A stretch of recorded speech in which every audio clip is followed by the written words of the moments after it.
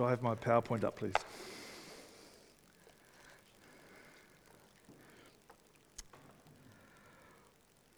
When we think of Christian martyrs, people who lose their lives for the faith, we tend to think about Romans and lions. In the picture,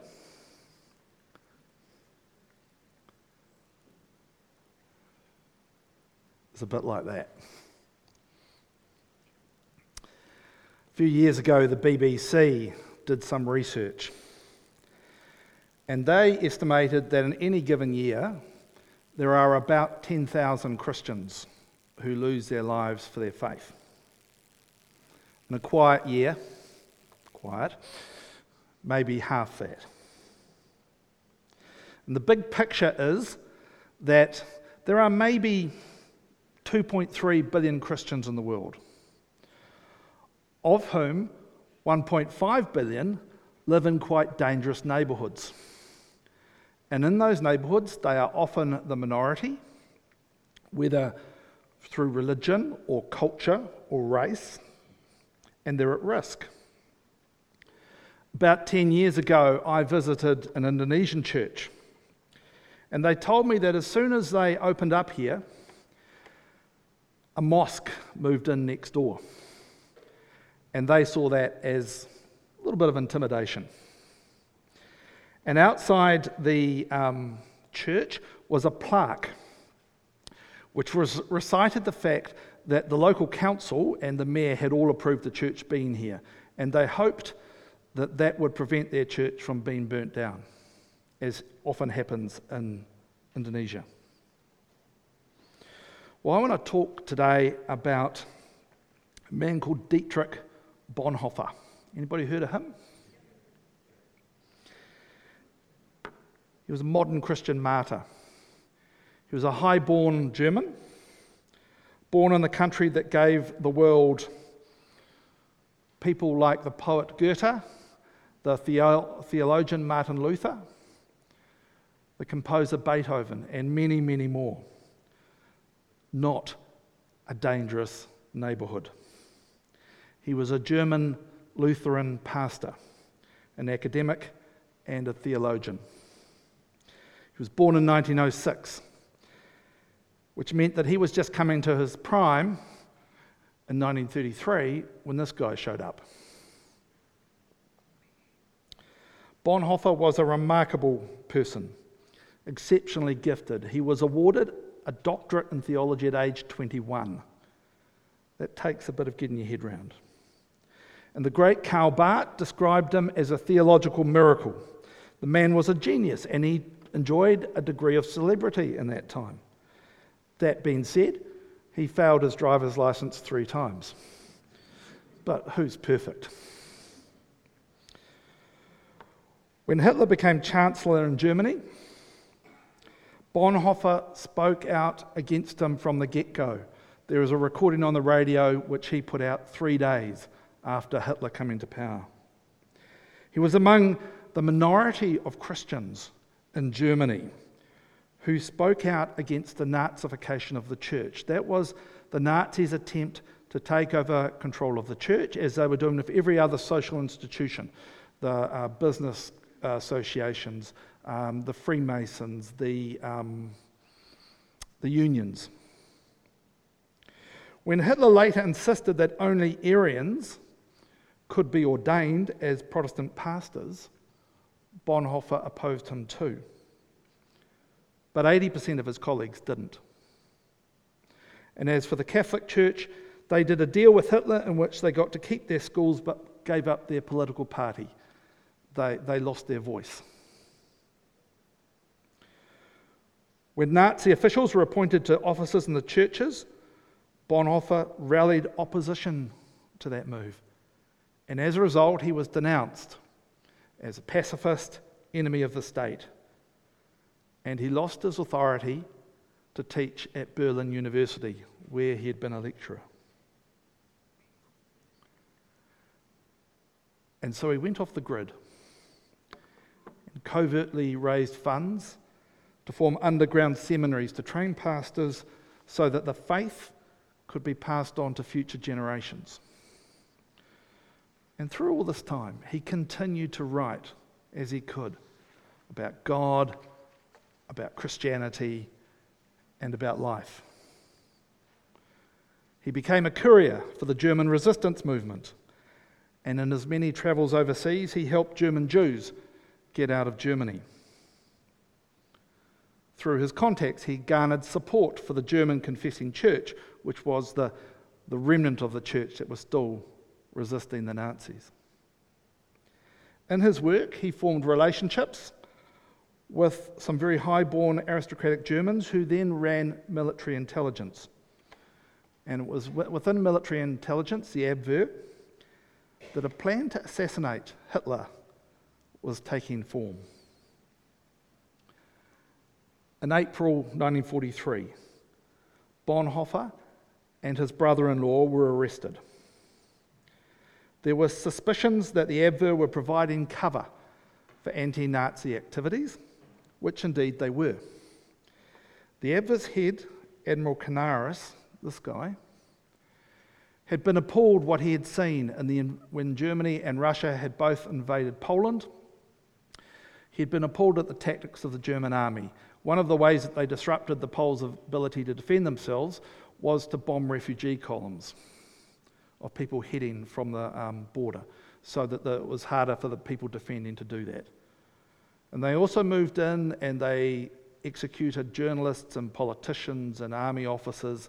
They tried to take out the elite of society, and Canaris was appalled. In the searches that followed the arrests, the Gestapo found all kinds of documents about the plot to assassinate Hitler. And Bonhoeffer's name was on some of those documents. As a consequence, he was imprisoned for 18 months in Tegel military prison while awaiting trial. And he spent a lot of time there reading and writing and evangelizing, and sympathetic guards smuggled out his letters. He became a sort of prison chaplain to many of the other inmates. In the last weeks of his life, he was sent to the Gestapo's high security prison and then to Buchenwald concentration camp. And on Hitler's orders, he was executed by hanging in Flossenburg. You see, Canaris' diary had been discovered, and Hitler flew into a rage about this nest of traitors that he had in his midst. Bonhoeffer was 39 when he died. Hitler himself died 3 weeks later, Germany surrendering a week after that.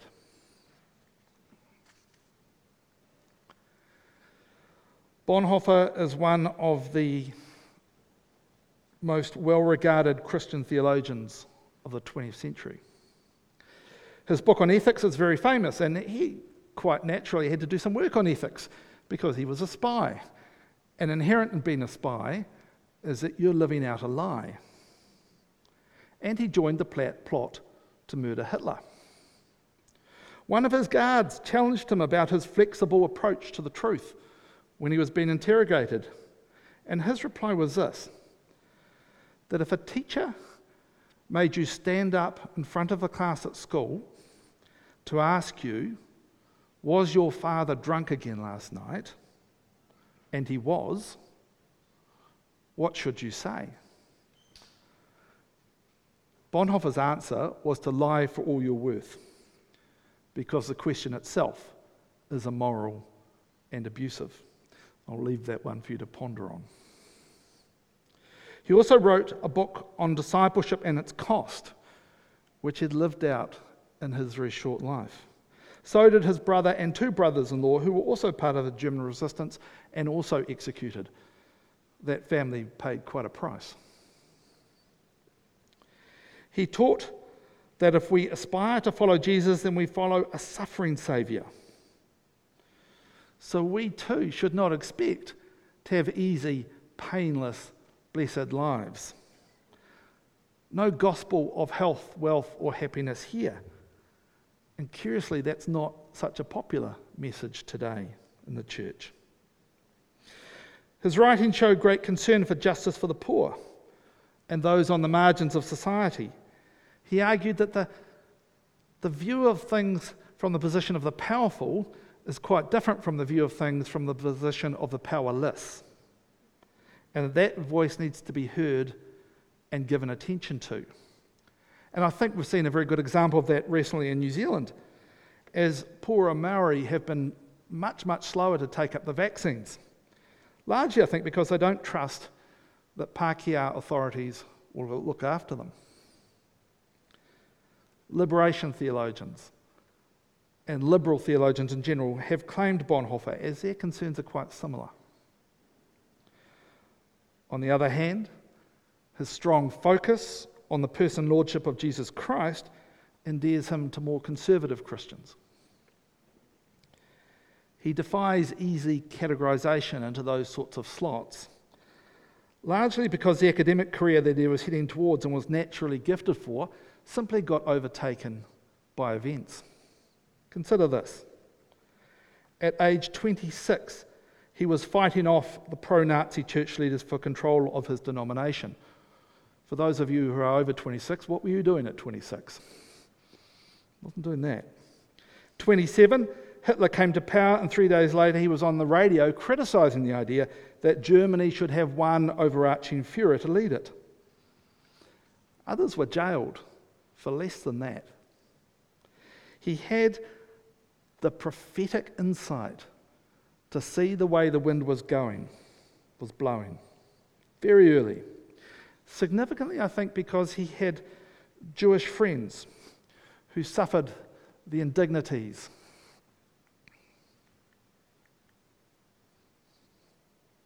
continual indignities and pressures that I imagine most Germans were probably quite oblivious to.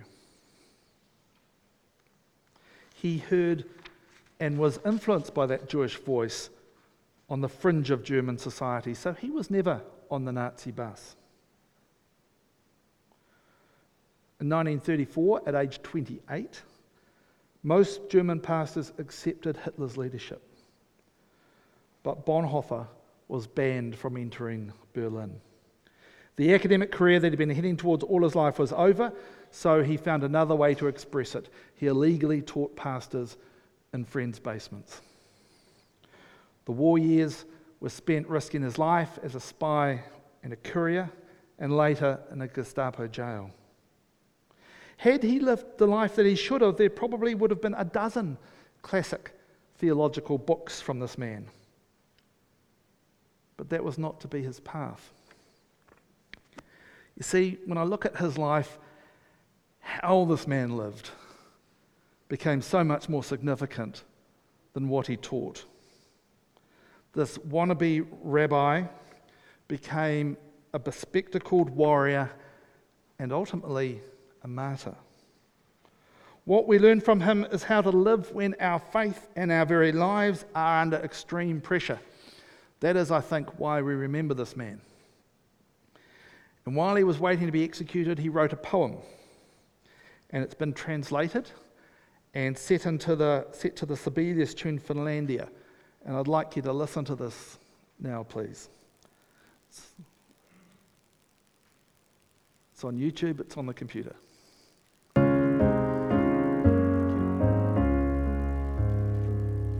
By gracious powers so wonderfully sheltered and confidently waiting, come what may, we know that God is with us night and morning.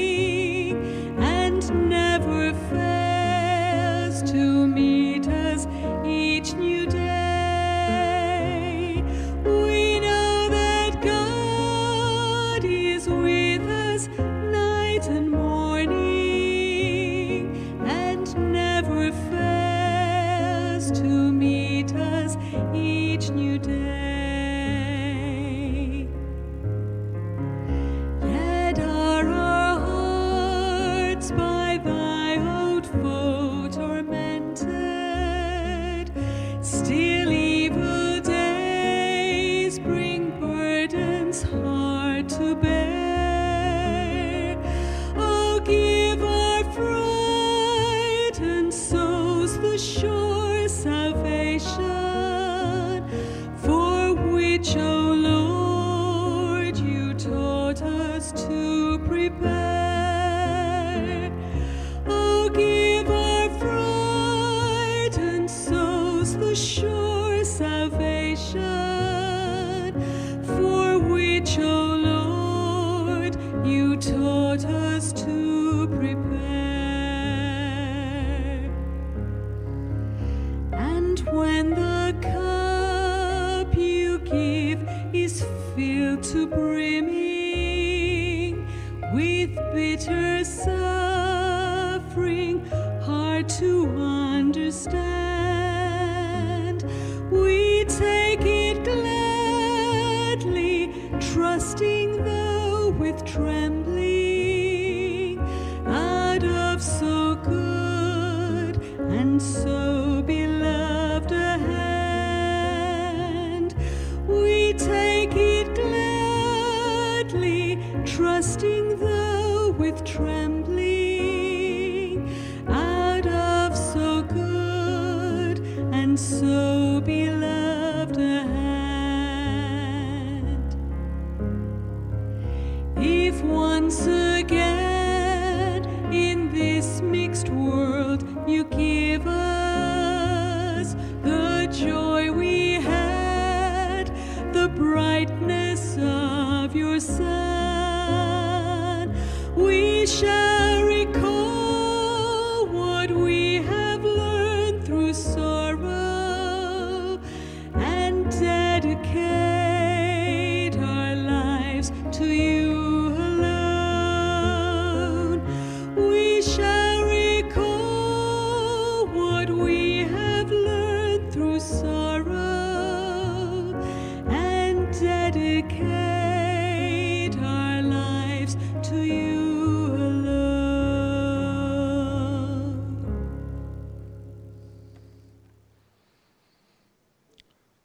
Found that song very moving, knowing the story that was behind it.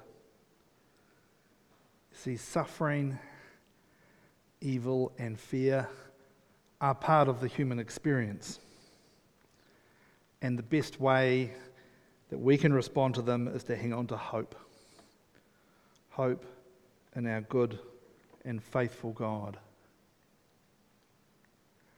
As it says in Hebrews. Chris, could I have the last slide, please? Hebrews chapter 12. Therefore, since we are surrounded by so great a cloud of witnesses, let us also lay aside every weight and the sin that clings so closely, and let us run with perseverance the race that is set before us. Looking to Jesus, the pioneer and perfecter of our faith, who for the sake of the joy that was set before him endured the cross, disregarding its shame, and has taken his seat at the right hand of the throne of God. Consider him who endured such hostility against himself from sinners, so that you may not grow weary or lose heart. Amen. Could the musicians please come back up?